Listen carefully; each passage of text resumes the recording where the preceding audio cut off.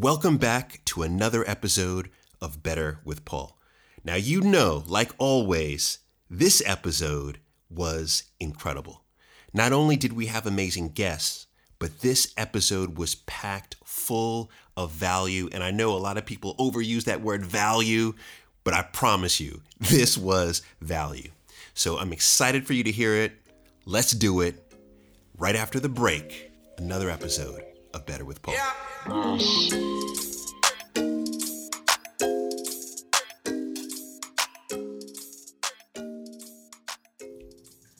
Got a story.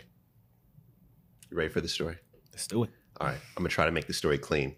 Okay. This is going to be very hard for me to keep this clean, but I'm going to try to make this clean because I know my mother is listening. Yeah. Oh, so no curses, right? No curses. Okay. Okay.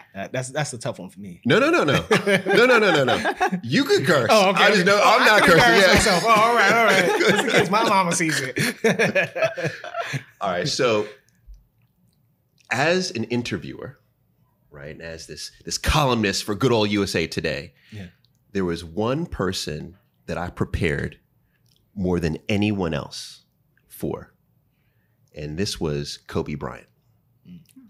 I studied in Richie, LA, right? So are we Kobe fan? Yeah. Okay, it's okay. She turned into a LeBron fan. Already, she said, She said she's taking LeBron over Kobe. That's not good.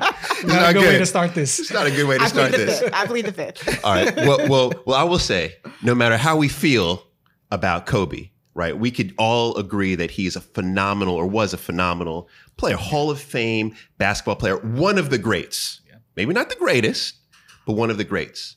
But the reason why I prepared so much for this interview with him is because he, among probably anyone else that I had interviewed, was someone who I believe knew at an early age what his passion was, right? He knew that he was literally built for basketball, right? He started basketball at the age of 3. His father was a professional player. His father had him watching tape early. As he grew, his physique was perfect for basketball. He was fast, right? The DNA was there. This guy was built for it. Every indicator showed basketball was the path. And so I sometimes think to myself that he actually had it easy, much easier than many of us, because at an early age, he knew basketball was his destiny. So he knew that's where he would put his effort, put his time. But when I think about most of us that are not Kobe Bryant, I think how many of us have those same indicators? Because I know I didn't have those indicators. I'm still trying to figure out who I want to be. Yeah. You know what I mean? And so what I want to talk about today is a challenge that I believe most of us face. And that is, how do we identify our passion? And in particular, how do we then create our passion? Now, we're going to introduce you two fine specimens in a second, but you two represent two people among, the vast crew that I know who I believe represent creating your passion more than anyone. And so I really want to be a student on this, as well as all the listeners, to learn what I need to be doing in my life. No, but to really learn, how do we go about creating our passion? All right. Now, if you can introduce yourself, here's how we do it. You introduce yourself, give us your name, where you are from, and what you are passionate about. Okay. Ladies first, yeah? I'm always cool with that. Okay. Yeah. My name is Richie Holmes Grant. I'm from the D.C. area, although in D.C. people say the area. So I was born in Pittsburgh, though. I don't know if you know that, Paul. But I don't. Yeah, I was born in Pittsburgh. I thought it was Pittsburgh. No. I love L.A., but Okay. I always say I'm from the D.C. area, actually from Maryland. And I am passionate about creating. No matter what I do in my life, no matter what businesses I start, I always look at myself as a creator. Interesting. Yeah. Okay. Yeah. Passion about creating. Creating. Okay. Yes. There we go. All right. My name is James Lopez, and I'm from New York City, born and raised in the Bronx, now residing in Staten Island, the Forgotten Borough. I'll say, where's Staten Island? The Forgotten Borough, the one that you got to take the ferry to, and it smells funny sometimes. I'm passionate about A couple of things. I guess the main one for me is proving people wrong by putting myself out there. I like when people tell me I can't do something, and then I get very passionate about doing it.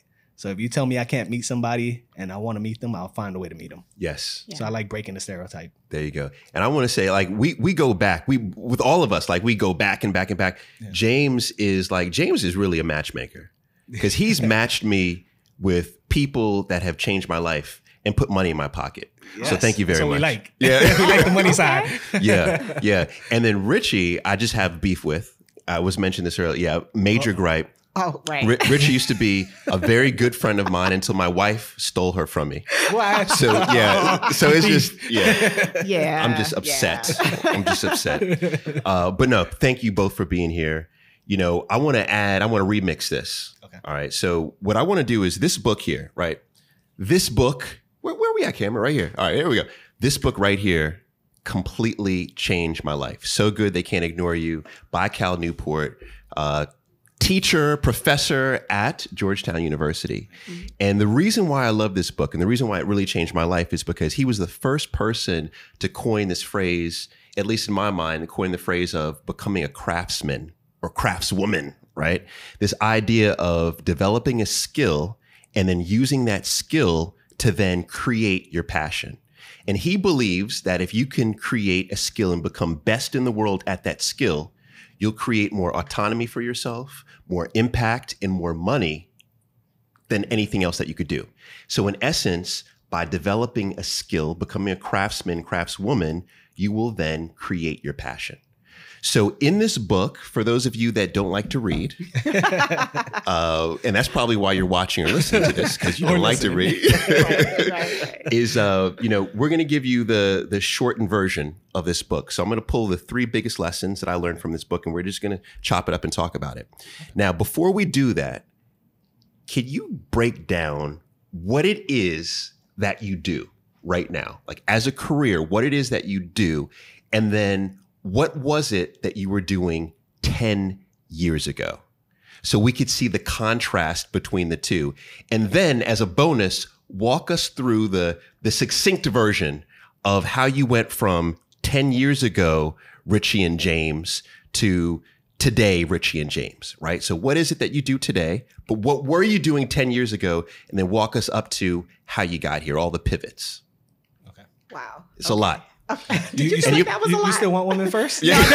Ladies first. No. You still want that? I'm going to let you go first. All right. I'll take it. I think this goes to his question anyway. Like I'm used to taking the arrows in my back now. So now what I do now is I focus on fatherhood. I have a community of fathers and I work with brands. So mainly I like to call myself a marketing agency for dads. So I connect real dads to real businesses, meaning that while everybody's buying likes and stuff like that, I focus on the real fathers and present them to a company. Before that, 10 years ago, I used to be a network administrator at Random House, which is a book publishing company. And I just chase bad guys. Anybody that try to hack the system, I chase them down. So it was real technical, very siloed by myself. Now I actually have to be out there talking to people. The way that it transitioned was that I quit my job to get more time with my family and to test myself. I looked at the corner suite and I saw that I just don't fit. Everybody there was German, definitely not my complexion. I knew I wasn't gonna get the corner. So I quit to start a tech company, and that's how I met Paul. It was called The Fat Startup. And I had to learn through The Fat Startup to be more open to people and actually putting myself out there for them. So when I talked about earlier about taking the arrows, that's not something I set out to do. I had to learn that with The Fat Startup, where it was like, I have to be the face of the company. I have to be in front of the audience, making myself look like a fool. And I had to learn how to do that. And that was very, very difficult for me at first. Now it's like second nature. Yeah. So what about the pivot from Fat Startup to what you're doing now? So with The Fat Startup, we were having fun with all the minorities in tech. I like to say that we started the whole diversity movement in tech. A lot of people might not agree with it. I think we did. I think we used to combine hip hop and tech like nobody else. People used to blog about it. We actually did it. We just couldn't figure out how to make it bigger than us. It was we got stuck. And then when we got stuck, we figured out, you know what? I want to chase something else. Like now I built myself. It was like boot camp. It was like getting your MBA. When somebody tells you the best way for you to get your MBA is to actually start a company, I actually lived that. Like it was either go to school, pay 150 grand, 160 grand, get my MBA, or start a company for 3 years and lose out on 160 grand. And that's what happened. So I jumped onto that. My whole purpose was I wanted to bring minorities to the fold when it came to entrepreneurship and tech. I just didn't know it was going to take us there. So after a while, after having 3 great years of building for minorities in tech, we just decided it was time to move along. And I wanted to do something with fatherhood. So I started Fatherhood is Lit. Wow. Yeah. Okay. So Fatherhood is Lit is how long? Now it's going to be fully incorporated. This is going to be 1 full year fully incorporated, 2 years of me playing around. There you go. So the first year was me trying to figure it out. It was just when I was doing the Fast Startup, everybody knew me because I used to tell them presence over presence. Yes. And one day, a guy that started Blavity, he actually came to me and he goes, man, James, like his name is John Jackson, by the way, super cool dude. He told me, man, you're the CEO of Fatherhood is Lit. And I was like, man, you're right. Let's go buy that domain. So I bought that domain and I started infiltrating the same way I did with the Fast Startup. I started going where people didn't see enough of us. Okay. There you go. Started making my mark. There you go. I remember that. I used to always hashtag everything with presence over presence. Yeah. Now we had to flip it because, I tried to build that business with somebody else. We just couldn't do it. He was extremely busy, super cool dude. It was time for me to just go on my own. Okay. There you go. That's a journey right there. A lot of twists. It was tough to learn. That instead of me being siloed servicing my bosses, I needed to be out in the world servicing my people. Okay. So it's a big difference. Servicing my people. There we go. Yeah. Running for president That's next year. I'm in DC now. So then, Miss Ritchie. Yes. What do you do? What don't I do? I think that's the question. Well, these days, still do a lot of things, but these days, my favorite thing is my lifestyle web series called The Rich Life, helping other women, although I do have male followers. Thank you, guys. But helping other women live their richest lives. And I wanted to do this because I found that I was sharing so much of my life as a blogger.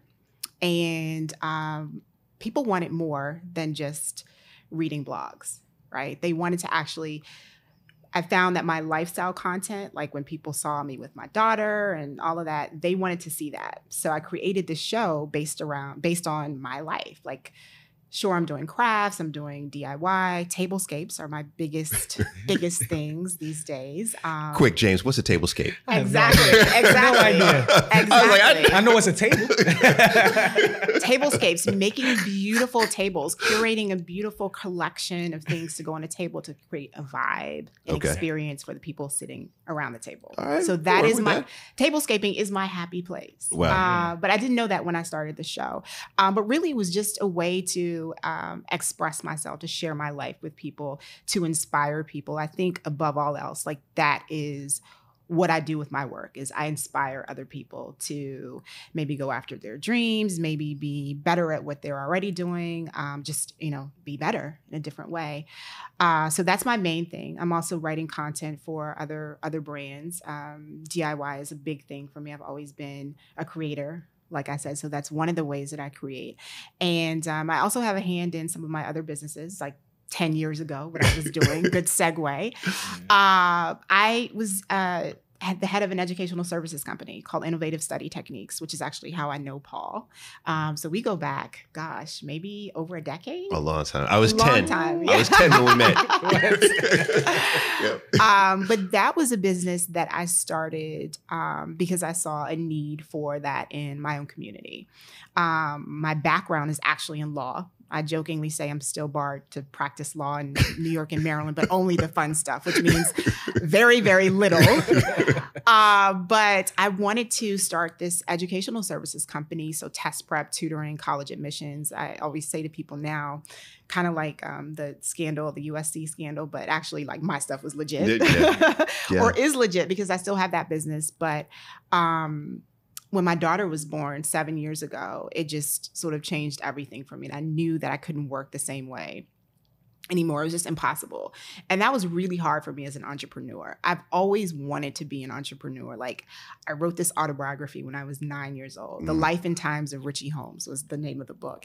And I wanted to be an architect. And so I still look at myself as a builder, as a creator, but I've always wanted to have my own business. I come from Riley makes 5 generations of entrepreneurs in our family. Wow. So I knew that I would do something for myself. I never knew though, like that it would be education first. So I always say that that was my first baby. And then Riley was my second baby. And when she was born, I just had to do things a different way because I needed to survive. Okay. I needed to be a good mom, but I also needed to have something for me as well. So that led me to my next business, which was actually mommy and baby accessories, Bambini Wear. And that was literally in my basement, like no design background. I'm totally self-taught, but that business really took off. Within a year, we landed a partnership with Martha Stewart. So that was like my big claim to fame. And that was, I think, the point when I knew I could do anything. Like with no background, no nothing, just a dream. Like if I worked hard enough, I could do it. Yes. And so I think I've just continued along that trajectory of just like things that I'm interested in. I dive into them and then, you know, these great things happen. So that's essentially my story. Sure. No, Yeah. I love that. And what I found to be fascinating is that you both had children. And that was really this inflection point that created this thought of, okay, I need more space, more control of my time, almost this more autonomy. Yeah. Would you say that it was that? Yeah. Yeah. For the sense of Sure. pride too. Sense of pride where it was like looking back, I wanted my son to say, you know, my dad was cool because he chased bad guys on the internet, but I think he was cooler for getting people together on a stage to talk about things that our people don't really talk about. Right. Mhm. So I think it was more about like that legacy. Yeah. Yeah. You know what that made me think of is, you know, when I'm thinking about this book here, right? And James, you said that when you pivoted from, and I didn't even realize that the first job that you were doing, chasing bad guys on the internet. Yeah, right? yeah. I'm a techie. I have a master's in computer science. So I did not know that. I don't tell people that. Yeah. I've always been behind the scene. You got to see my inbox. My inbox is, hey, come code for us. And it's like, man, you paying me that? Wow. Yeah, I had no idea that you had that in your background. Yeah. But now it makes even more sense considering like what you do now. Yeah. But that you left in particular, that decision was, right, you had a child, right? Yeah. So it's going back to family again. Now, the first lesson that I've pulled from this book was, So Good They Can't Ignore You, was this idea around don't do what you love, but learn to love what you do. Oh, yeah. Now, the reason why that lesson comes up when I think about your story is because, so Cal Newport, the author of this book, was at one point, he was considering between different jobs, right? He could go off and work for Microsoft, he can go off and work for IBM, but those would have required him to move to California. And he was recently married. And so his wife and his family were here in the Washington, D.C. area. And he chose instead to take a job at Georgetown University, not for the money, not for any, but he chose to do that for the proximity to his family. And I think about when I first decided to become a matchmaker, and everyone's like, why in the world are you going to become a matchmaker?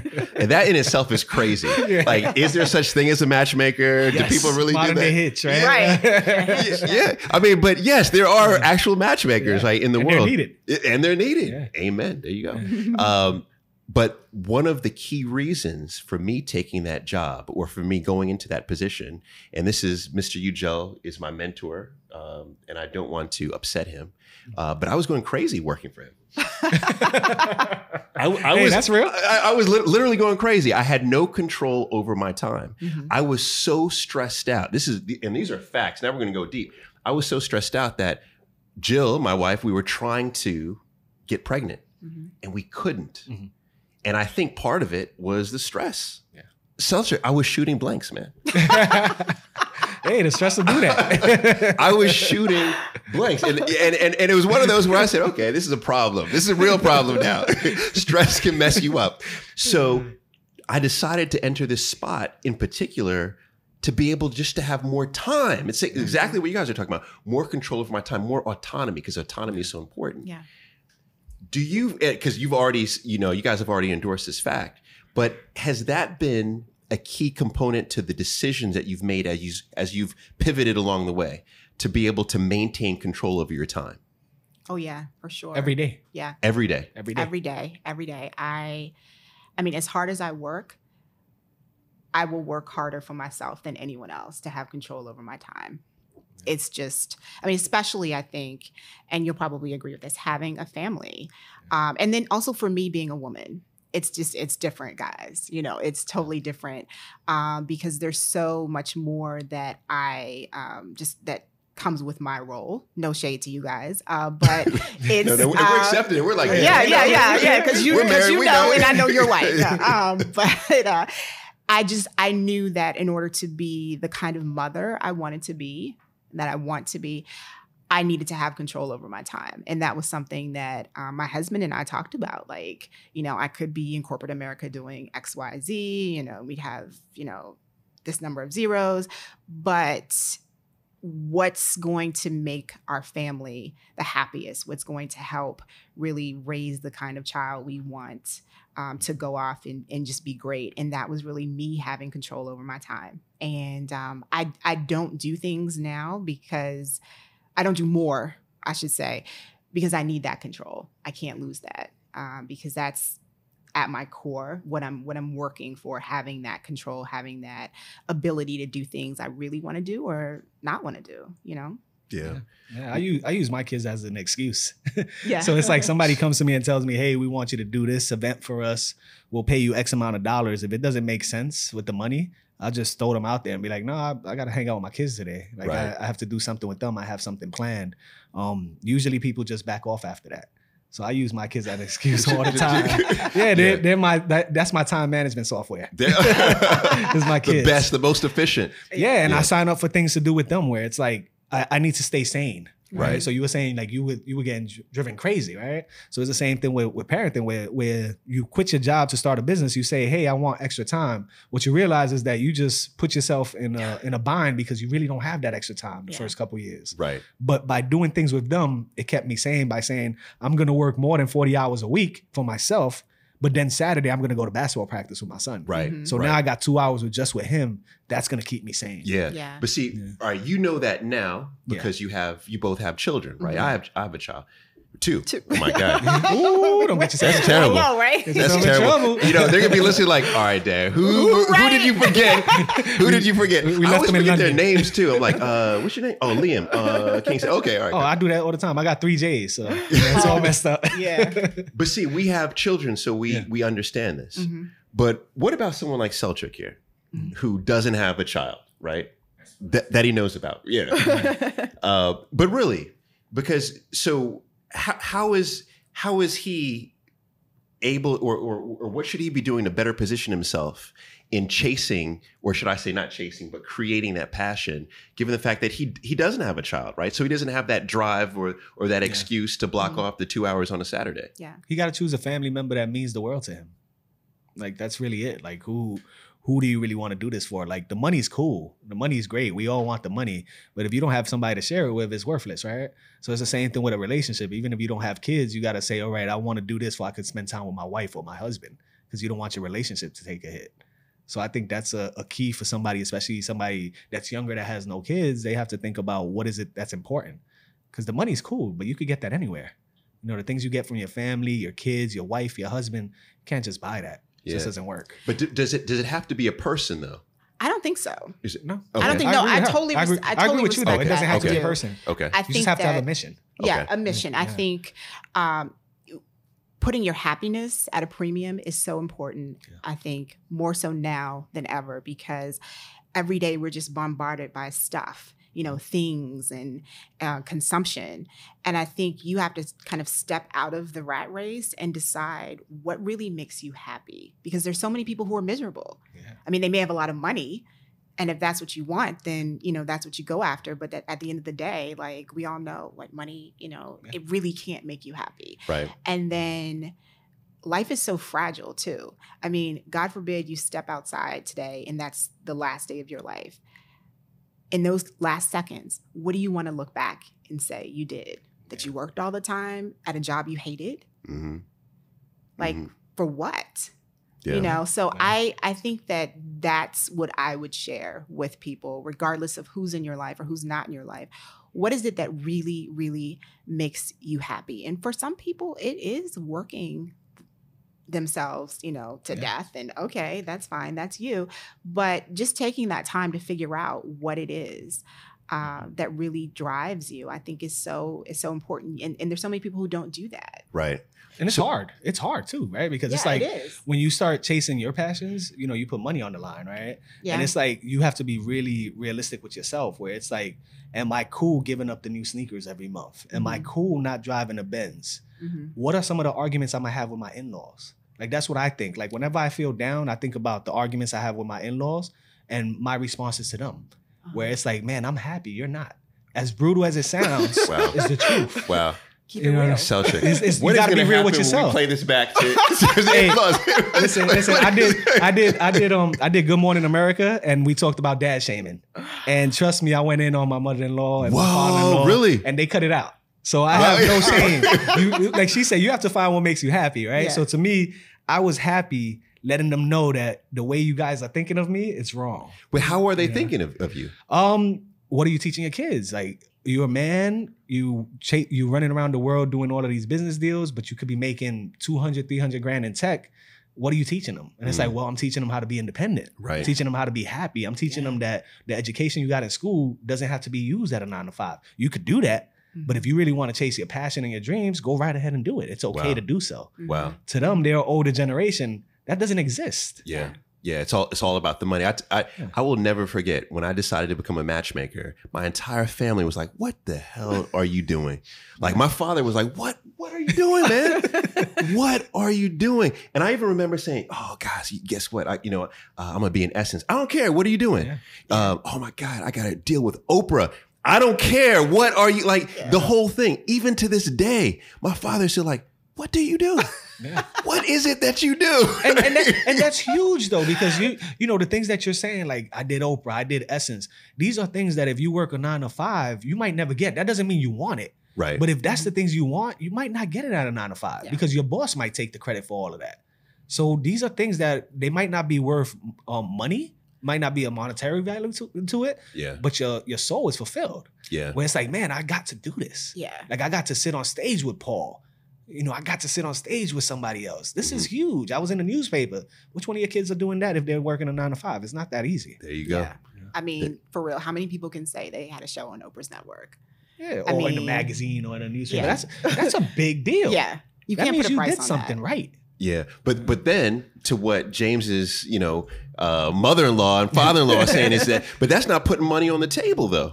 But Right. that's the thing. People gotta they're gonna come at you. People are gonna come at you. With us, it was like, what money is it that you guys want to see? Mhm. Because we live in New York City, one of the most expensive places in the world, and we own multiple properties with only one income. We have a nice little brokerage account. Yeah. Then what is it that really makes you happy then? Right. Because obviously what we're doing isn't making you happy, but we got more than what you had at your age. Mhm.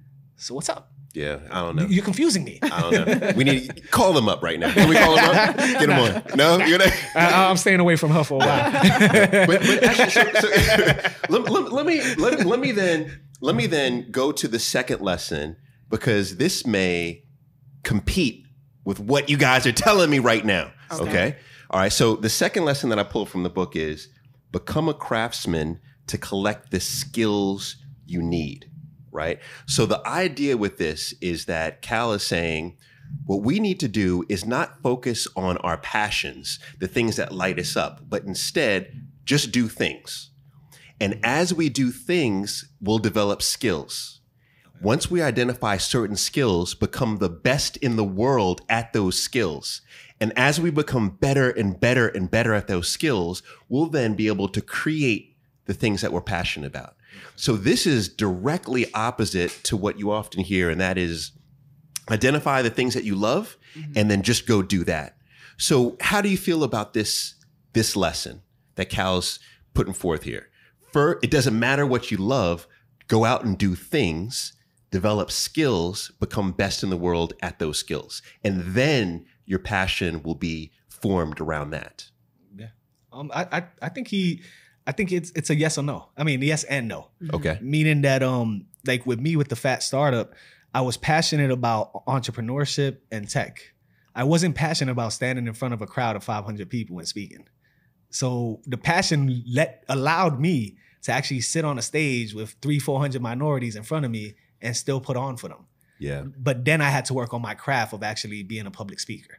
So it's not that I chased public speaking first and then turned that into a passion. My passion was just to put on for my people. It's just that for me to put on for my people, I had to do public speaking. Yeah. I had to do interviews. I had to do these things that I never wanted to do and never thought about doing it. Now it's second nature. Okay. But it happened because I had to do it. Okay.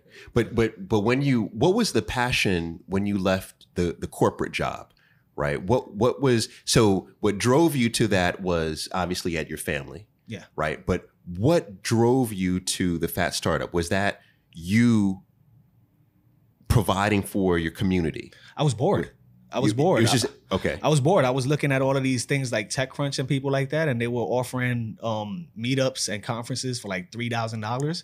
And I'm looking at it as me, a young kid from the Bronx, going to a CUNY school. I can't afford $3,000 for a conference, for a 2-day conference. Yeah. What can I do to bring the same education to my people? Okay. Now, quitting was more about they're not utilizing me the way I would like. So everybody complains. Everybody says, I hate my job, hate what I do. They don't really test me. They don't push me, but they don't quit. Mm-hmm. So my thing was, I'm not going to complain about it and stay here. I saw way too many people at my job that was complaining every single day, but they stayed there every single day. Right. Yeah. It was like, I'm out of here. So you identified a problem, like all good entrepreneurs, right? A problem. You had developed a solution for that problem. Yeah. But would you say that you were extremely passionate about that? No, I was extremely passionate about starting a business. There you go. I just didn't know what business it would have been. Okay. And then that led me to now I got to perfect my skills because there's things about business that I never knew existed. There you go. And I don't want to be the face, but now I got to be the face. Now you started doing the things that were hard: public Yeah. speaking, better communication, Yeah. networking, etc. So you're almost doing what Cal's saying here. Yeah, is that I did. That's what I'm saying you is yes did or it, yeah. no. Because the Okay. passion was I wanted to give this education to people.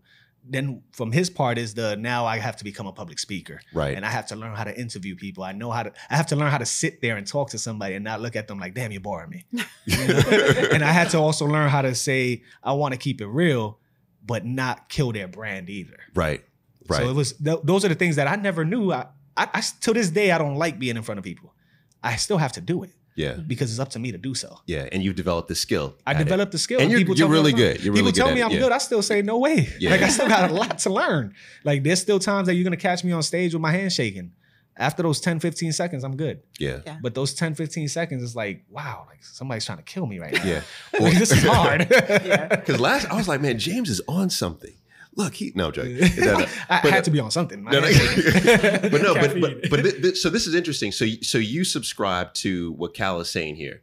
Yeah. What do you think, Richie? When you look back at your experiences, do you Mm-hmm. subscribe to what he's saying? I do. It's so funny because I was sitting there listening to your story and I feel like so much of it mirrors my own. I don't know if you did this on purpose. Probably did. I don't know. Or No, if it's no, just no. something, or it's just something that we all have innately. I mean, my passion was to help people, right? That's why I started my first business. And also, of course, to have my own business. I was helping other people start their own businesses. And I knew I didn't want to do that as a business. I Yeah. wanted to start my own business. I didn't know what it was until I came up with the idea of SAT prep. But it honestly, it could have been any business. Right. As long as I was helping people. And then, every business that I've started, I've known nothing about. Like, it's not like I went to school for any of the things that I'm doing now.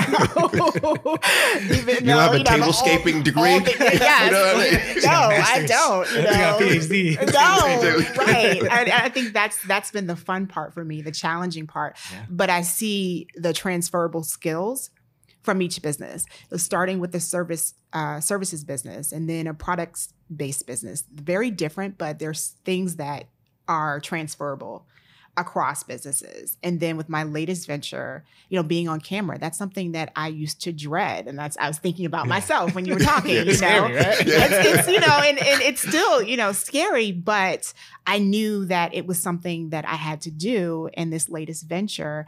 And, I've learned a whole lot. I didn't even know where the record button was on my camera when I first started. Wow. And now I'm a producer, but it's like, I look back at the things that I've done since my first business, I was 26. I'm 42 now. And I look back at all the things that I've learned and I've been able to take everything to each business. Yes. And I think that's what he's talking about in the book, don't focus on the passion, because what happens the day you are not that into what you're doing? Yeah, exactly. And I'll tell you, one of my businesses, it's still going. IST, my educational services business. I'm really great at what I do.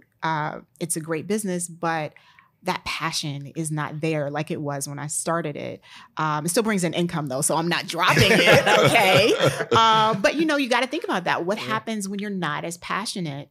How can you use those skills to create something new? Yes. And yeah. evolve. See, this is a major point, and I think this is the antithesis of what we're often told, especially as entrepreneurs. This whole notion of, okay, figure out the thing that you love the most and then go do that.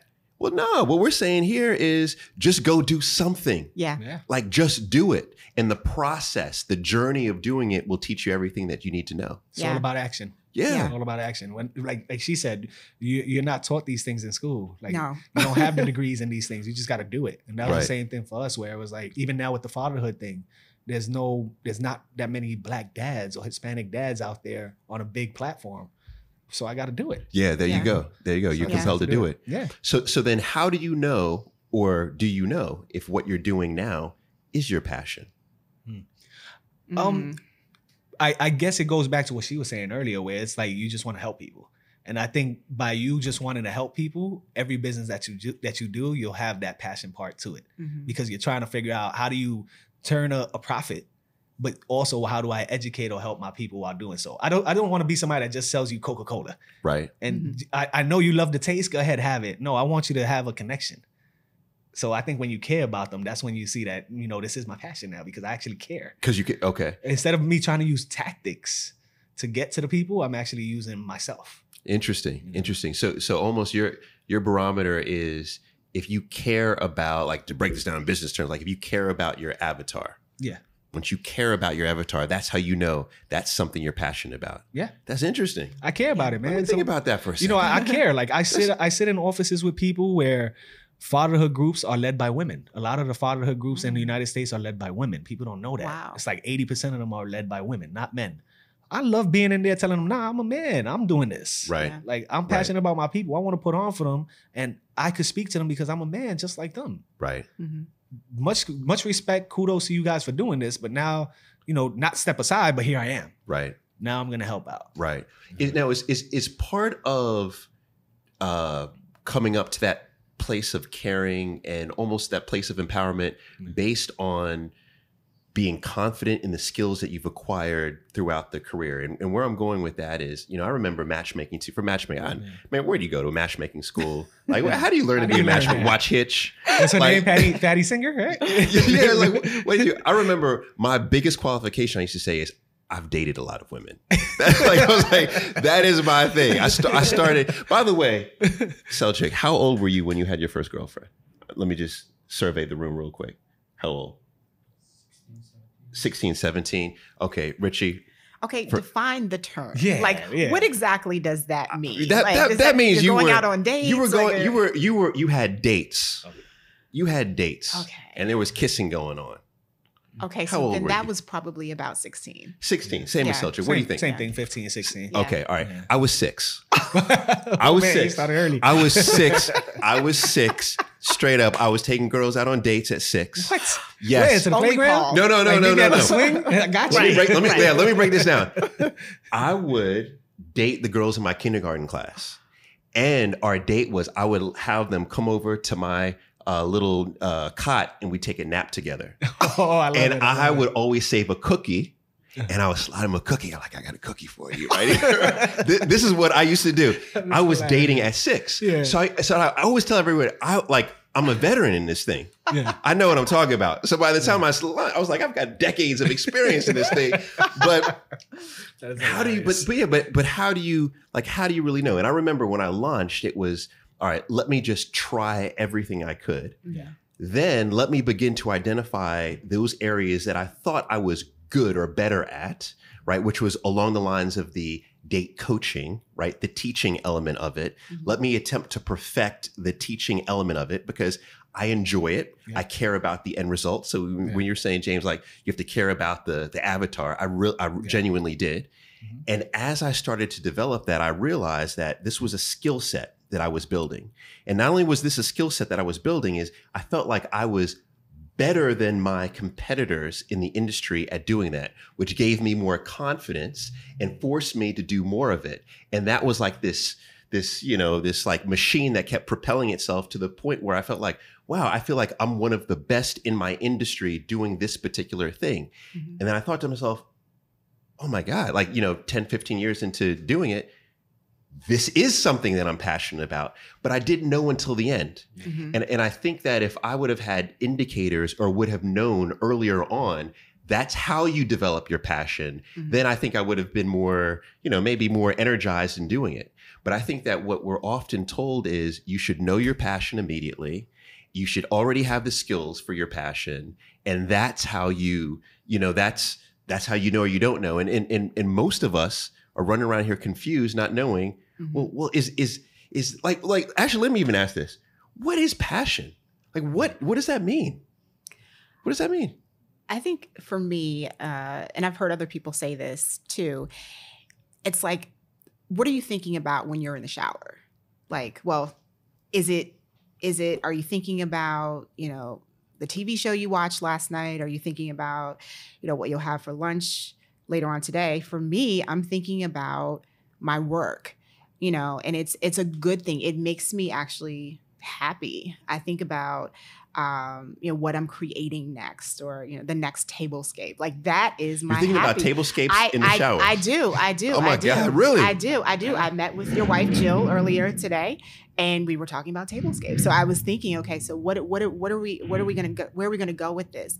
That makes me happy. For my husband, he says the barometer is, he's like, I don't have anything in my life that would keep me up at 2:00 in the morning, which is like what I'm doing, because sometimes that's the only time I have after I've done all my mommy duties. It's not something I really like doing, but if I need to get something done, I'm up working on it.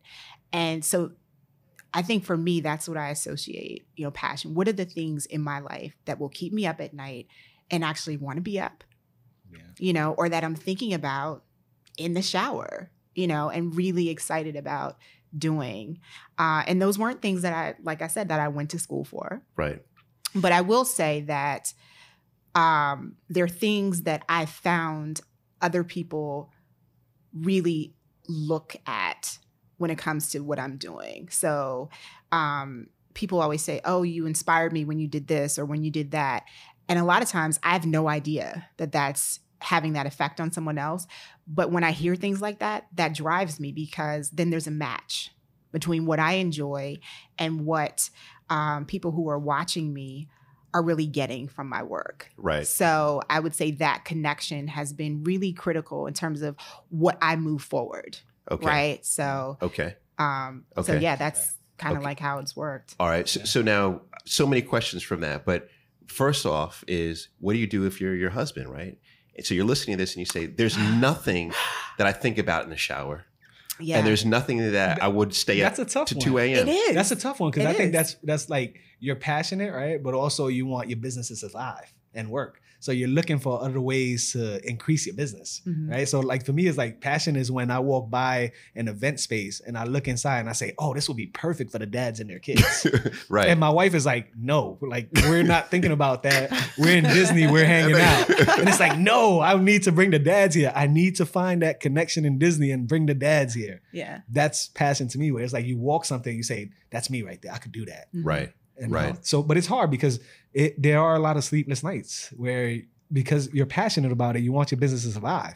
So now when you're taking a shower, you're thinking, how am I going to make $1 with the next initiative? But what if you're listening and there's nothing, let's say you're listening, because I know for a fact there's someone listening right now who's in a job mm-hmm. that they hate. Yeah. They see everybody out on Instagram with all these great photos of traveling the world because of their great jobs, right? They're lifestyle entrepreneur. Yeah. And they say, it would be really cool to do something that I'm passionate about. But when I'm in the shower, I take a shower. But that's because they haven't started anything. Well, but I think it's the question of, well, what do you want to start? Pardon the interruption. Just want to tell you about something that my wife and I have just launched and we are very, very excited about. It's called BWP Connect. Now, you may already know, but if you don't know about it, let me put you on, okay? It's a very safe place for those of us who value legacy, culture, and financial freedom through entrepreneurship to all come together and connect. If you are interested in more information about BWP Connect, simply go to paulcbrunson.com/BWPCONNECT. That's paulcbrunson.com/BWP Connect. And now let's get back to the show. People say this, and I really think that it's true. What would you do if money was not even, what would you do for free Okay. and still be happy? And it sounds very basic, but at the core of it all, that is something that makes you happy. Yeah. That is something that brings you joy. And in my own life, when I have really gone deep with those things, the money has come. Because I've done a phenomenal job because I'm happy and people are feeding off that energy. Right. So, what I tell my husband is we need to start there. He's a corporate guy. So, that's what he does. But in terms of passion, what if we didn't have to talk about money? Right. You But know? is this legitimately anything? Like I remember, our boy, Gary Vaynerchuk, right? And his first book was what? Crush It. Yep. Crush Right. it. And I remember right here at American University was the first time he ever spoke publicly. And for some reason, And I you was were there? Yeah. It's weird. It's like Matchmaking. the first time he had ever spoken publicly on his book, Crush It, it just so Crazy. happened that I was at American University. I sat in the front row. I remember this dude from Jersey cursing. I was like, I like this, Yeah. And I remember him saying something I will never forget, and that is, pick anything, right? Mm-hmm. Pick anything and go do that. And his example was, you could be a Smurf. You could love Smurfs. Mm-hmm. Just go do something on Smurfs. So do you believe that? Do you believe you could pick literally anything, Yes. Yes. and just go do that? Yes. Because the do. thing is, your love, like if you love the NBA, you'll find something, either a business or a job that you could do that always pertains to the NBA. Mm-hmm. So Right. it's the same thing when you start a company. Like for me, it was like you mentioned earlier, if you don't get paid to do it, will you do it? Mm-hmm. I'm going to all of these events for kids regardless, Mm-hmm. whether I get paid or not. It was just now trying to figure out, all right, while I'm here, how do I turn this into some money now? Because Right. I'm here already and I'm bringing people. Yeah. Right. So it was just me doing it. I was just going to the events because I wanted to have fun. I was living through my kids. Yeah. Now Okay. I had to flip the script and say, all right, I'm here. How do I make $1 from here though? For like that I could continue to do it. Yeah. Because I think that's what you'll spend your time on once you can identify that. And there's one huge example in my life. You said just do anything. You are that guy. Like seriously, That you should do you are anything. that. Yeah, you are that guy. I tell people all the time. I was like, now listen, I was one of your friends who got that initial email, and I was like, Oh, what the is he matchmaker. smoking? Yes, Oh, the matchmaker. See, look, And I this is was the like, reaction. This is the listen, reaction. Listen, I So got what is he that smoking? email and I was like, oh my gosh, this is a joke. And I think I might have even pulled it up. No. You know who? I ran into one of our former colleagues and he was like, oh, did you get Paul's email? And I was like, yeah. And we were like, what the hell is he thinking? And then there's this. And so what I tell people, I talk about this in actual talks about entrepreneurship, is I will never knock anybody else's hustle again, because here's an example Yeah. of someone who built this entire career from literally nothing. Yeah. I mean, you picked something and you took it and you ran with it, and all these other things happened as a result of that, because you've got the transferable skills, because I'm assuming you enjoy what you do. And so I believe that can happen. Really, I do. Like, you are my example. Wow. I agree with her. And I've done things in my career because of you. Wow. Seriously. Because I'm like, if Paul can do it, like anytime he tells me something, like I do it. Because seriously. But like, did that happen immediately, or was it over time of you doing things that then you say, you know what, I could actually try whatever, and even if I fail, I'm gonna try it? it was, yeah, it happened over time, but I will say, because we used to do the same work. And Yeah. for a while I was like really frustrated. I was like, oh my God, I turned on the TV and there Here's Paul Paul. would be on TV. Here's Paul, our own And then network. you know what? I stopped thinking like, why not me? And I'm like, wait a minute, that could be me too. I'm Yeah. like, he's just out there living his best life. Like, he chose something. I think Right? that's huge. And just though. do it. Yeah, and just do it. And That's once, huge. believe it or not, once I started doing that, just choosing something, because like I told you, I haven't technically been qualified for any of the great things that I've done.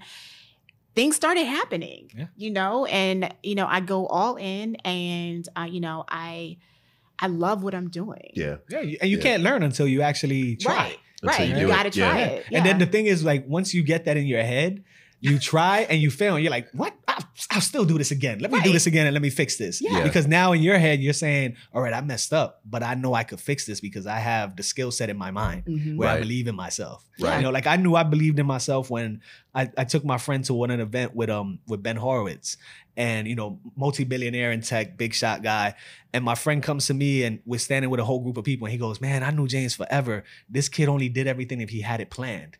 I'm so proud of him because he jumped off the cliff with no plan, Yeah. and he's making it happen." And that day was like validation for me, where it was like, "Yo, you're right. Like everything I did was with a plan. This is the first time I'm doing without a plan, and I'm happy as hell. Yeah. And this Yeah. is working." Yeah. Yeah. This is really, I mean, this is insightful. This is like, in that example, it's interesting. That hit me in that example. And I was thinking when you were just talking about that, Rich, I was like, damn, I really have just been like just doing stuff, So walk us through a masterclass on this. Let's say that there's someone listening right now who right now she doesn't feel like she's passionate about much of anything, but she kind of likes makeup, right? Kind of likes makeup. She's working full-time job, not happy in the full-time job, but kind of likes makeup. What should her next step be in pursuing that? What does she want to do in makeup? Like if it's Yeah. she want to do like tutorials, then she should just put on a camera and get to work. All Like right. it's all about that first step. Like we psych ourselves out where we come in and we say, and this goes for even proven entrepreneurs. Mhm. Because when I folded the Fat Startup, it still took me another year and a half to start another business. And it was simply because I thought I could just do it. Okay. It was like, man, I got the skill set. I'll just start it. Nah, that's not how it works. By me thinking like that, I never started. Mhm. So it's the same thing with her. It's like you have to start something because Okay. you'll find your way. You might turn on the camera and realize that, nah, this is not for me. But you might be a good writer. So Right. you might start writing about it. So let's say she turns on the camera Yeah. and she starts doing tutorials. All right. So then how long does she continue to do tutorials until she realizes, hey, this is a thing that's going to work for me, or this is not a thing? Like, how long does she keep going down that rabbit hole? That's tough. You can't just quit after a week. Well, and then what are your goals? Yeah. okay. Right. So Yeah. for me, gosh, I feel like this is like Paul Day. Everybody's better with Paul. That's right. That's right. There we go. What But- better- that's a perfect example, right? Yeah. That was a perfect example anyway. Go But at it. when I first started my YouTube channel, Paul said to me, he was one of the people who said, you should do video. And one thing I've learned is, like I said, when Paul says stuff, you got to listen, right? So my goal was never to be a YouTube sensation. What he said was figure out what your goals are and go after those. And that's exactly what I did. I mean, I don't even care if like I have 100,000 views or 100 million views. If I've hit those goals and they're not necessarily tied to numbers, right? Because they aren't. But I had certain benchmarks, and those meeting those benchmarks let me know, okay, I'm on the right track, Okay. right? Okay. And they're not necessarily, tied to money or tied to numbers, but opportunities, gigs outside of YouTube. Like that was my thing. I wanted to leverage my content to other bigger things outside of YouTube. And I think that whatever you're doing, whether it's turning on the camera or, writing blog posts, whatever she's doing, right? What are your goals? And if you've met those, then you make bigger goals, There you go. Yeah. right? Okay. And you She's just perfect. keep going. There you right? go. Yeah, perfect. But you got to have those goals in the beginning. There you go. So what she She's should do right now is she should know, okay, I'm going to turn the camera on, Yeah. but in addition, I need to set some goals for myself. Yeah, set And yourself up. measure. How many episodes do you want to complete? Okay. hmm Without money, without the views, Right. how many episodes do you really want to complete before you decide this is the thing to do or not? Right. With me, it was simple. If I'm going to start in June, I'm going to go all the way to December. hmm How many episodes I knock out from here to December, that's it. Right. Then I decide whether I'm going to go forward or not. By week 3, it was like, oh, I'm going to go forward. hmm But I had that goal of, I'm going to finish the year right. because I know most people won't finish the year. But Yeah. were you using the same kind of approach that Richie was? And that is okay, by week 3, you had some type of indicator of forward progress. Yeah. Like an opportunity came your way, speaking engagement, My interview. my goal was to get better. So it was like the first episode I did was by myself. Second episode was with Paul. We had sound issues. It was all right. Every other episode, I'm gonna get better and better. It was more to satisfy myself. Got it. It wasn't about the money. It wasn't about who was watching. It was, man, I know I could do this. So let me just do it for the time being, because I still go back to it. A lot of people don't make it past year one. Yeah. So plan to make it past year one. If you don't plan to make it past year one, you're done. Yeah. Yeah. I'll give you a real money or not. Yeah. What makes you happy during that year? Right, right. No, it's true. I'll give you a really simple example. When I first started, I analogize my situation to being a preacher, because my husband comes from the preaching family, and so we talked about my viewers as my congregation. Okay. Right, and he was like, talk to your congregation, your 17 followers, just like you would 17,000. Right. And every week, that's what I focused on, was giving my best to my congregation, no matter how big or small it was. Yes. Like, they got my best. And the way I knew I should keep going was their responses. Even if one person just wrote, you know what, I was really inspired by that. That kept me going. Yes. So find that Yes. one thing. Maybe it's somebody who's never been confident about makeup. And you know what, that one tip, let me know I can do my own makeup. It was something like that. Yes. Really, really simple, but it will keep you going. It will. It's It true. will. Yeah. And Very true. these, I mean, there's even great economics around this. There's Kevin Kelly's 1,000 True Fans, this whole notion of, you only need a small number of super fans. Mhm. Or Yeah. even the podcasting game, now they're called super listeners. You don't have to have, massive downloads. You need to have a small select number of people Mhm. who really buy into what you do. And that's all you need to become profitable. So there's even, this is great. Yeah. I love this, but there's a problem. Uh-oh. What's the problem? Uh-oh. You know what the problem is? No red stripe. The no red stripe. There's always a problem. All right, here's what I consider to be perhaps the problem, right? Okay. So the number 3 lesson that I pulled from this good old book, So Good They Can't Ignore You, is this: consider saying no to a raise in order to keep your control. So what he's saying here is that what's going to happen is that after you're that young lady, you decide to do the makeup tutorials, you get out there, right? You have your indicators of how I know this is successful. I'm getting speaking opportunities, etc. As you build up skill and as you become better at what you do, you're going to inevitably get more opportunities. Yeah. And as you get more opportunities, most of us say yes to those opportunities, and then we lose our control and our autonomy. So he's saying here, you should be saying no a lot more often. And by saying no, you actually create more opportunity. And I have an example around this. I agree big time. I have an example, and I want to drop a name on this. And I don't think I've ever dropped the name, but I want to drop a name on this. All right. Okay. Bring it on. Yeah, here we go. All right. Michael Jackson. No, I'm telling you. That's a whole nother story. Maybe messing with Mr. No. Jackson here. All right. 2015. Mhm. By this time, we had run our matchmaking agency for, let's say 8 years. And what I realized is that there was some interest coming in to not just be clients, but interest to do higher level partnerships. Then I got the message that literally changed my thinking forever. And that was a message, I'm going to drop the name, from the Steve Harvey Group, 2015. Now, Steve Harvey Group had reached out. Why? There was interest. Well, I could feel like I could hear a pin drop right now. This is a big name you're talking about here. Listen, we got you tied up with a whole bunch of big names. You just do another one. Yeah, just It's do like, another come one. on, Paul. Like, you're making me feel like we can't do anything here. I'm trying to inspire right now. Look. So now, got an email. You know what the email said?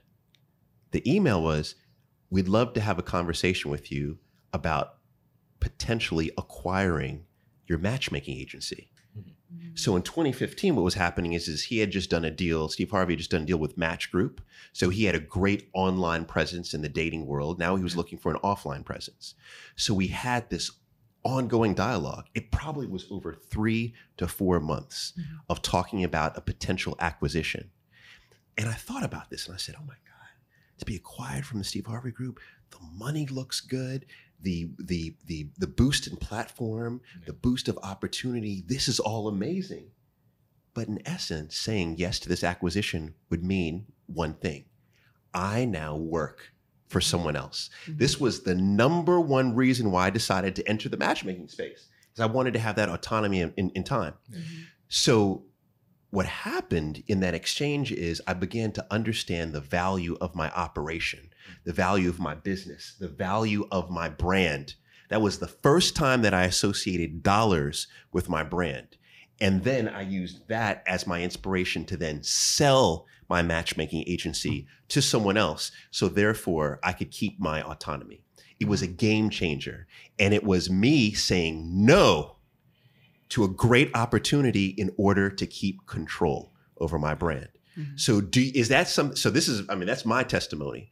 But in your life, would you say that that's something that you definitely agree with, saying no? Because most of us say yes.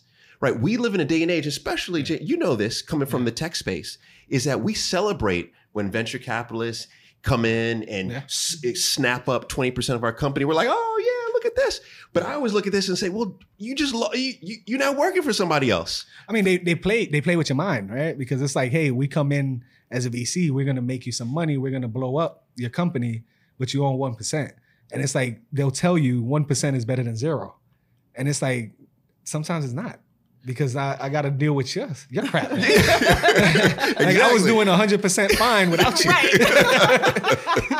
You know, but that's the game. Like they try to switch it up on you because they're looking at the dollar value. They're not looking at the perceived value of, you know, how it makes you feel. Right. Right. So it's very, I'm sure you've had enough of this. Like it's very hard to say no. Yeah. But once you learn how to say no, man, it feels so good. Like it feels good being able to tell somebody, no, I don't like that. Then them calling you back like a month later, like, hey, you know, we're going to raise it a little bit. And it's like, nah, I don't like that one either. Just to see how far they go. Yeah. But then, you know, they backfire sometimes. That does. Yeah. But I think he's right. Like, I think saying no has saved me a lot. With the Fat Startup, you couldn't get me to do things outside of my world. Meaning that I was going to have a room full of minorities. Right. When we did NYU, everybody was like, no, you can't sell to minorities. They're not going to win. They're not going to not win. They're not going to pay for this. And it was like, okay, they're not going to pay for it, but I'm going to try. And that's all we did. We had sold out and given it to another community that had soaked it up quick because we were only charging $100. Right. But it was like, no, I like the challenge of getting my people to give up the Jordans to come here. It was a little difficult, but it was cool because it felt good being able to say we did this. Right. And we didn't fold because somebody else came in and gave us a free place. Right. Right. Right. But and even so, you know, if someone came in right now and you say, actually, you said this a little while ago, you get offers, hey, come code for us. Yeah. Come do this development work. But you still say no. Yeah. And you say no because it feels good.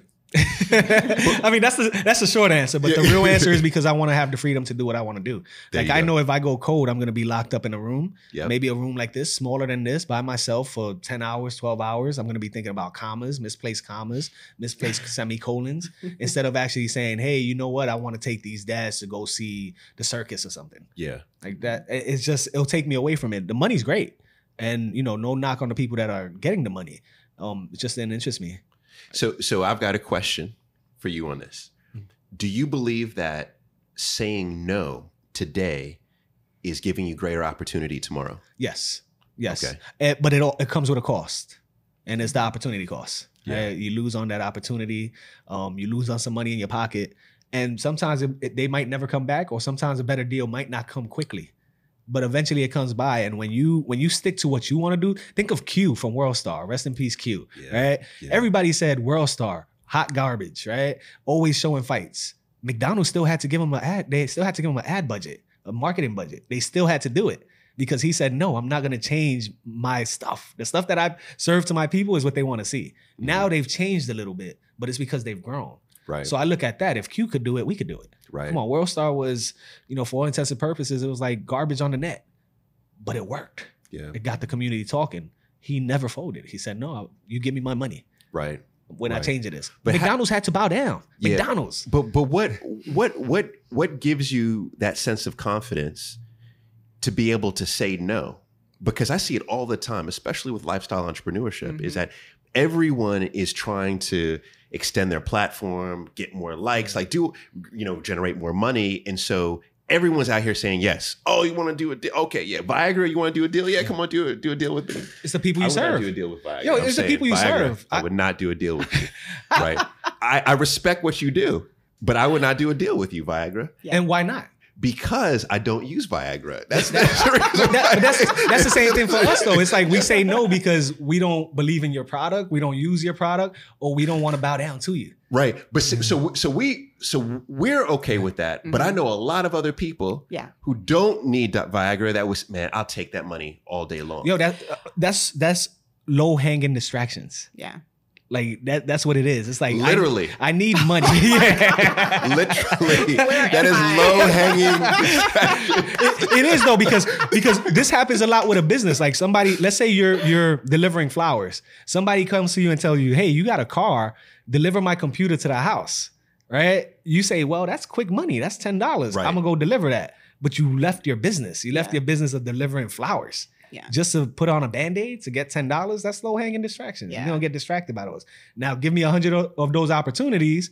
Now your flower business don't exist anymore because you totally forgot about it. Yeah. So there goes your passion.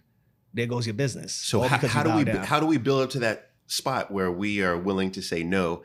I'm going to try to say this with a straight face to low hanging opportunities. You got to take the lumps the first couple tries. I You think. do. You Okay. do. You do. I mean, Okay. you just won't know. So my dad's nickname is Tweet. Everybody calls him Tweet. So I have these tweetisms that I share with people. Wow, tweet. Before Twitter. Before Twitter. Way before, my He dad's needed to 70. trademark Yeah, that. I know, Oh, my right? goodness. Yeah. So my dad is the first entrepreneur I knew. Like it was so cool going to work with him because we never went to the same place. We always had an adventure every time we hung out. But he always said to me, all money ain't good money.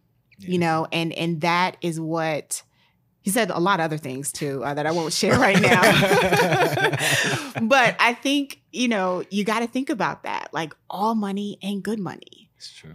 And for me, the measure is, how does it feel in my spirit, right? Like, is this something, and we talked about your core audience, right? So for my ride or dies, like, am I advertising something that I don't believe in? Like for me, I'm not going to do that. And there are people who are out there who will, and that's their, own business that they have to deal with. But for me, I think you have to establish like what your core values are, as an entrepreneur and, make decisions based on that. And like James said, the first couple of times you won't know, right? I mean, I think for me, my biggest opportunity I've said no to is working in the world as a corporate lawyer. Yeah. Right? Like Lot that's of money. a lot of Yeah. money. A lot of right? money. It's a lot of money. Yes. But it wouldn't make me happy, honestly. And I know so many lawyers who are not happy. Like in the beginning, when I decided to go this route, like it was hard. My friends, when I was like 25, 26, making six figures, like it was really hard. Oh yeah. But now they're like,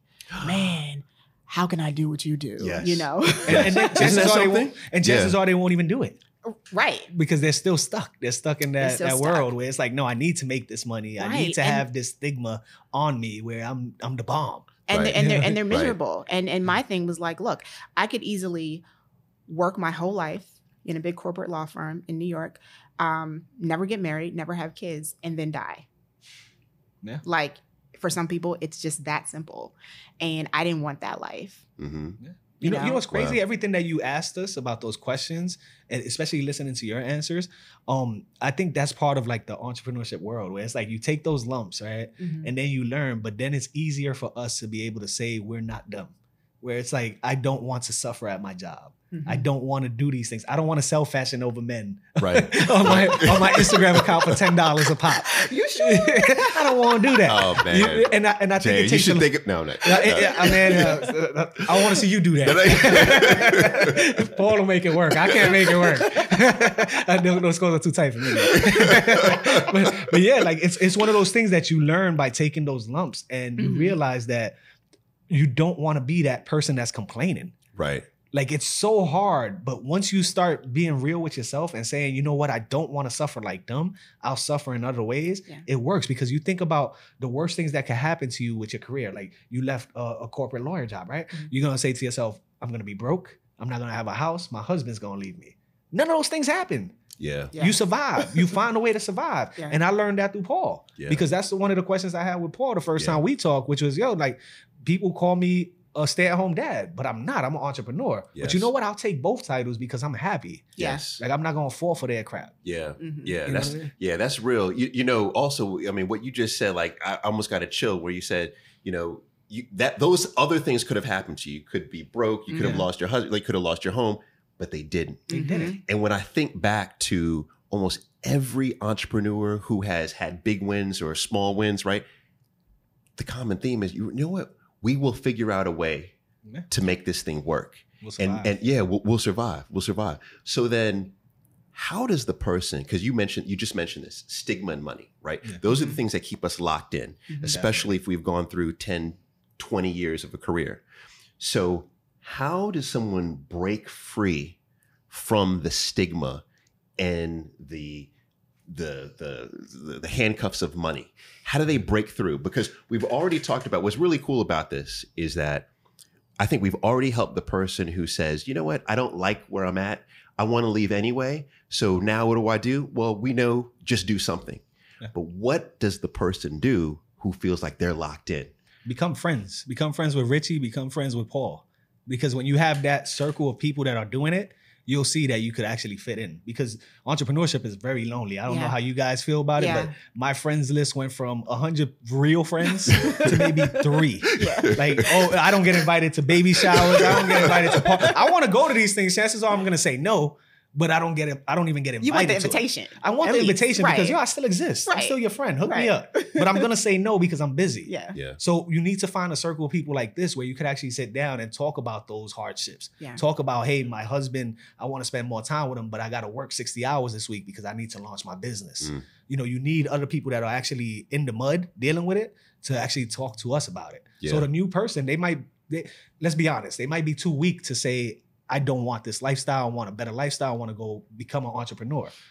If you're too weak, go stand next to some people that are strong. They'll turn you. Mm. They will turn you. Like all my friends are you guys. Mm-hmm. I don't, my friends from the block, all they know is the corner. They don't know the world I'm in. Yeah. There's nothing relatable there. There you I go. need that circle of people like you guys to keep me up and going. Like you said, you see Paul pop up with something new. Yo, that's motivating for me. Right, It's like, man, you right. think Paul got it all figured out, got a beautiful life, and then he adds another element to that beautiful life. And it's like, yo, what the hell am I doing? Right. Like, I still got one thing. Like, yo, I need to step it up. Yeah. And that's why you need that circle. Like, you Yeah. need your friends list to be people that's in the mud with you. Okay. Yeah, Yeah. that is so true. Yeah. I think that's so true. I also think too, I mean, you got to have a plan. You know, if you're feeling like you're entrenched right now, you got to have a plan to get out, right? You don't just go from 9 to 5 to entrepreneur in one day. You got to think about, you know, what does this mean? And it could mean, all right, when you finish your 9 to 5, you do your 6 to 12. Yeah. You know what I mean? And I think for most people, that's probably the easiest way to transition is doing whatever you want to do on the side until you can do that as your full plate. Right. Yeah. Right. No, I I love agree. it. I agree. love it. Yeah. I agree. I had to take the other route because I just knew myself where it was Mhm. like You had to I'm just not- jump. Yeah, I had to Yeah. jump because I couldn't do the 6 to 12 because Yeah. it was gonna be like, man, one day I'm gonna be so tired from waking up Mhm. at 5:30 that I don't want to work There you today. go. Yeah. Yeah. So it was like I have to do it because if not, I'm gonna go chase the small money. Yeah. I'm gonna go Yeah. chase the consulting gigs Mhm. instead Yeah. of actually working on my business. I call that the whole ass theory. Yeah. Really, right? That's what I call it, right? Yeah. Because, you know, there's the half-ass theory, Yeah. which is I'm Yeah. just going to, you know, half it. Yeah. Yeah. But let's keep it real. We all prefer a whole ass Yes. Yeah. than we Yeah. do to a half of an ass. Yeah. So that's the whole ass theory. You need it. Yeah. You need it. But she was like, what don't know. did I get myself into? For me, I needed it. For That me, I sounds a needed little it. ass backwards to me. I'm just saying. Wait, but there's a lot of I ass think, here. I know, right? Yeah. I think though that for the reluctant entrepreneur, I Yeah. think that's the only way they'll get to it. Otherwise, they'll stay stuck. Yeah. Like I think I some agree. people need to dip their toe. I agree with you as far Yeah. as like jumping in. Like I think, you know, if you don't jump in, you could very easily stay there. But at the same time, when people are tied to that money, Yeah. you know, they need kind of like a plan. And I know a lot of people who have done that successfully, you know, Yeah. figured Mhm. out how much money do I need to put aside before I can do this. And that's what makes them feel comfortable. But to me, is as long as you're doing it, however you get there is how you get there. But knowing that that's the end point that you're working toward, I think is the most important thing. I think she's 100% spot on, because when I left Random House, it just wasn't overnight. Mm-hmm. I thought about it. I think it was January. And then I told all my coworkers, once again, I used them as my leverage, right? Where I told them, hey, I don't want to be like you guys. I'm going to quit. And they were all like, no, you're not going to quit. I plan to quit by June. And I saved enough money to hold me down because, like other people, I was afraid about the money. Yeah. A really good book on this is Jenny Blake's book called Pivot. Yeah, where she talks about how you create the runway and how, for me, it's interesting. I believe... So, I'm a big believer in the whole ass. Yeah. Right? Me too. Right. I'm a big believer in it, And I will say that the pivot, that whole theory has never worked well with me in my personality. Mm-hmm. But I think that's because of the enormous amount of risk I like to take. Mm-hmm. I like to take risk. It's something that I think is just kind of in my DNA. But that slower transition period is the smarter way, the much smarter way, right? Yeah, that's stressful. Yeah, that's way less stressful. Yeah, absolutely. Knowing that your bills are covered. Man, but that's not the Paul way. No. Paul said, "Man, I'll go sleep on the street. I'll make this happen." Exactly.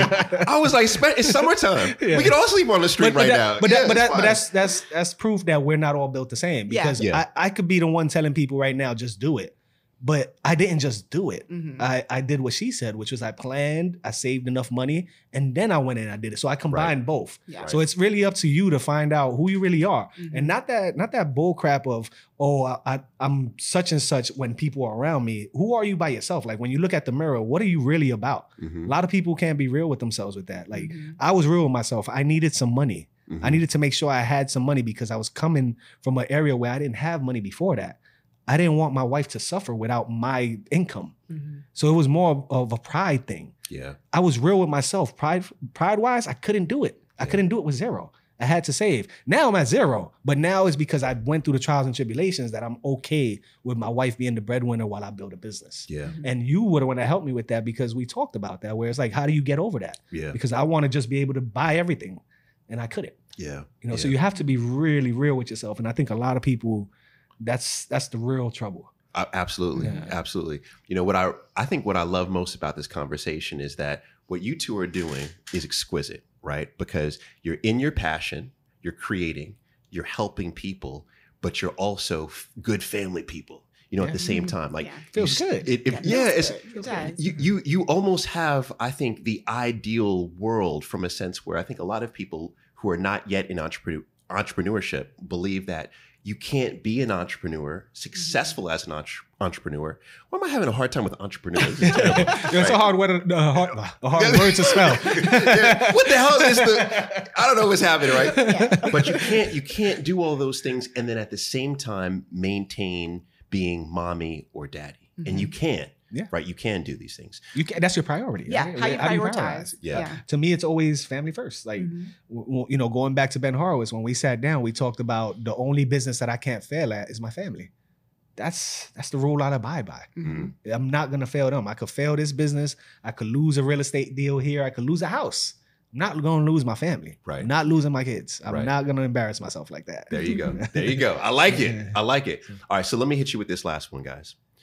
What advice would you give, right? If you had to think of the most powerful advice you can give around creating passion to that person, once again, I'm going to go back to that person who feels like, man, I'm just locked into the situation.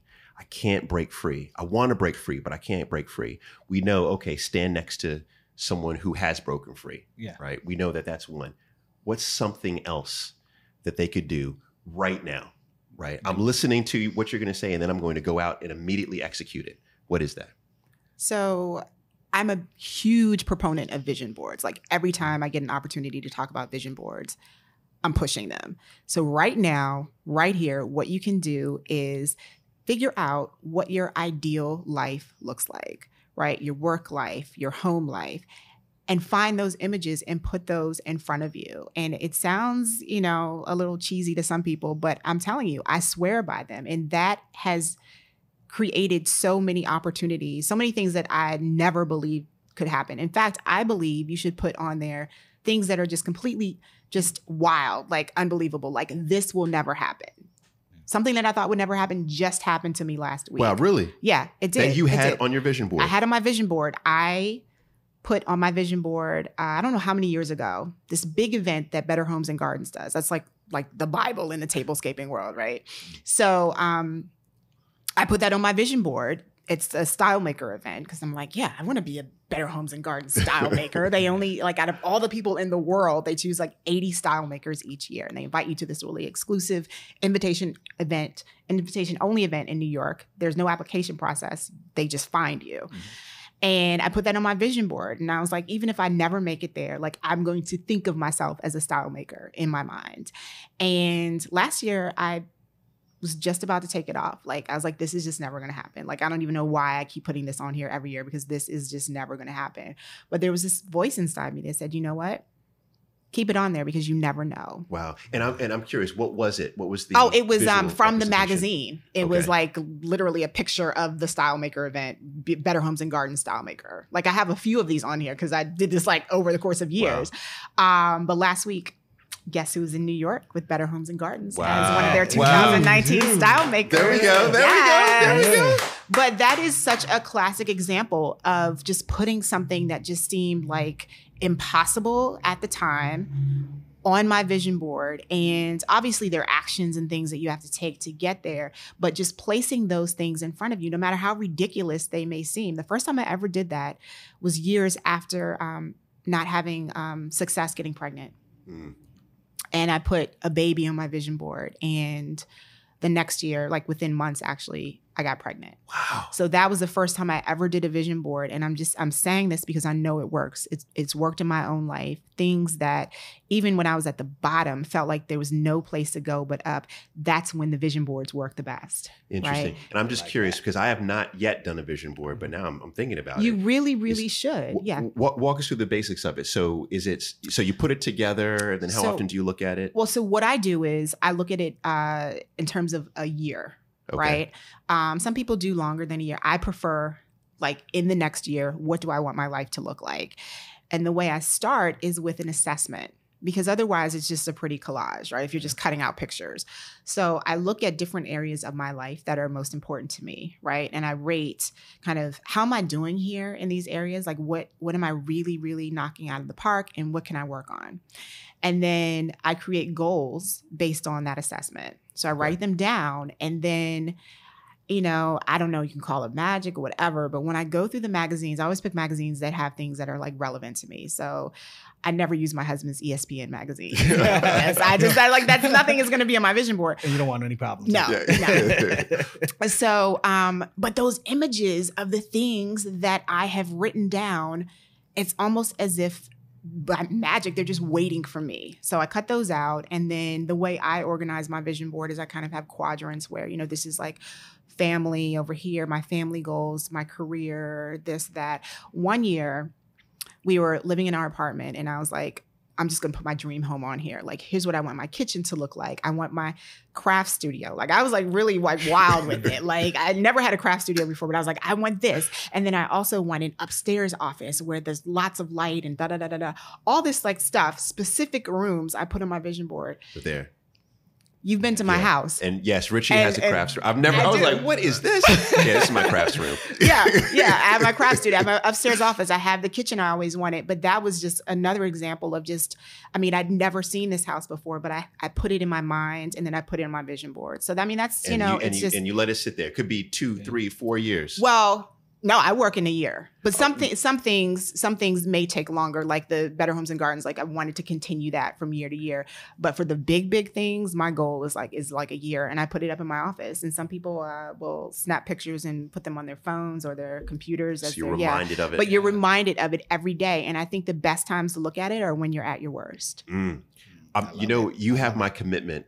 I'm going to put together a vision board. Yeah. Yes. I'll put it. But what else do you need to accomplish, Paul? I tell you, there's a project. Some cool things. I know. Oh man! In particular, and I'm sorry. Last question on this because I'll ask him. Yeah. So once that vision board though is complete, just like you were asking me, what do I want to accomplish? Yeah. Do you encourage people to then share those ideas with the public? Oh, good idea. Good question. No.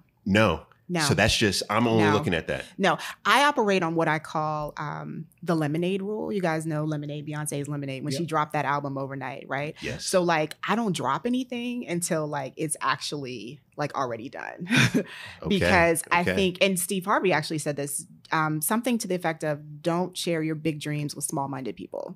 And you really don't know in your life who's small-minded sometimes. Yeah. So I keep that to I share after the fact, like, you know, stuff has actually happened, but while it's in motion, it's something that stays in my office. And and nothing that I share on social media until like stuff actually, you know, has happened. And then it's like, I dropped an album overnight. Okay, I like it. Yeah. Okay, so done. I'm gonna do it. I won't share it with anyone. Yeah. So you all will not, no one's, no, I'm joking. But share with, you know, with your crew, but not with small-minded people. Yeah. All right. I mean, and then, you know, Done. because you want that positive energy, but it's not something that, you know, that I broadcast, because I mean, you keep working in the background, and next thing you know, you've got your next big project. It's there. All right. I'm excited about this. Good. Yeah, I'm excited they about work. this.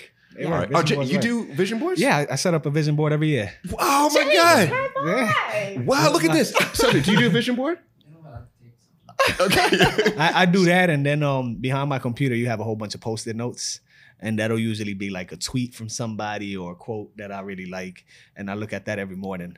Because once again, entrepreneurship is very lonely. Yeah. Wow. So for the reader, I mean for the listener, what I would say is, whatever you want to start, if you don't feel comfortable, educate yourself, but don't over-educate yourself. Okay. Where that's something that I used to do a lot. Before I quit my job, I used to read Forbes, all of these magazines, all the books, and I used to fantasize. Like I had a lot of daydreams about what I wanted to do, where I would be. It took me 5 years to finally quit my job. I should have done that since day one. So it's like move on it quick, educate yourself. Don't get caught up with that. What do they call it? Educational paralysis. Yes. Don't get caught up with that. And then always for me, what works really well is I look at somebody doing what I want to do, and it sounds horrible, but I look at them and I say, this person's no competition. It could be Gary Vaynerchuk. I'm still gonna look at him and find something that I think I could do better. And then that's what I'm gonna fight to do. But that's just the way I operate. Like to me, it's like I have nobody else to push me. Besides looking at my kids. You know, you could look at your kids as motivation. They're not going to push you, right? So I need to push myself. Okay. So I look at people and I say, all right, he's doing that. I could do it better. This is what I'm going to do. Let me learn from their mistakes and keep going. There we So go. that's part of education. You could really get caught up and educate yourself for the rest of your life.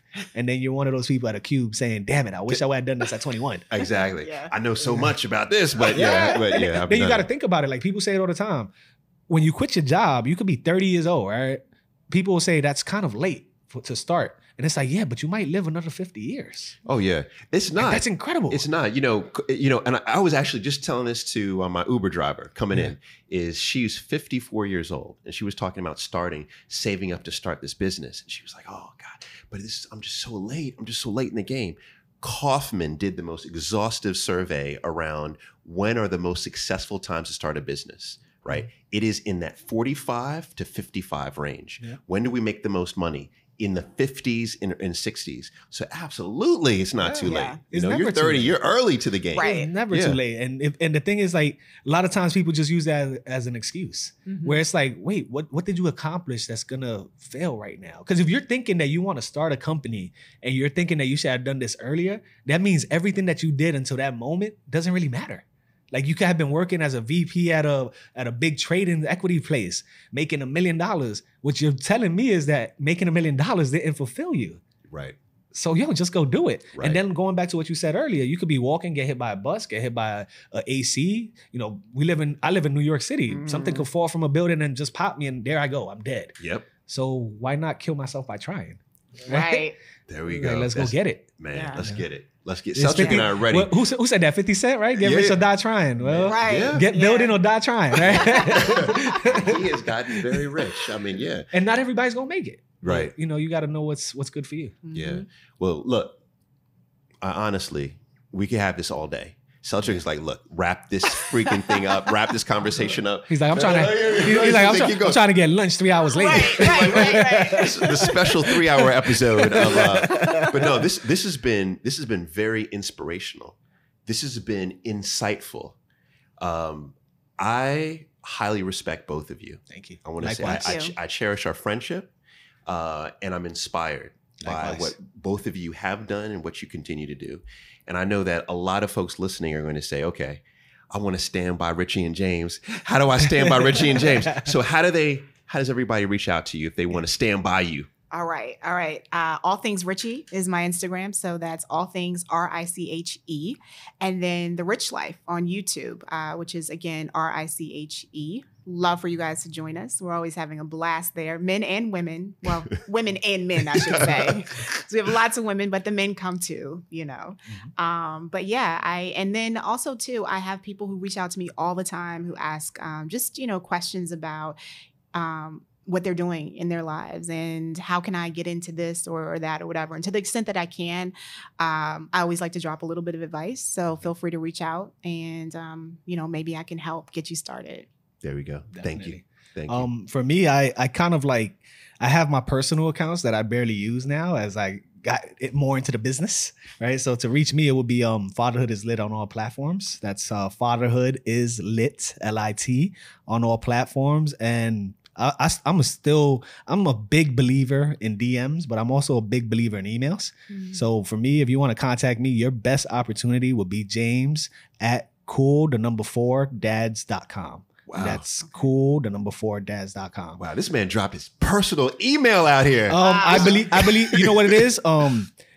When social media came about, everybody said you couldn't use that to communicate. That's how I got Paul, right? That's the tip. That's how I got Paul. Now we're going back to emails. People are not emailing anymore. They're DMing you. So now you have 1,000 DMs compared to 2 emails.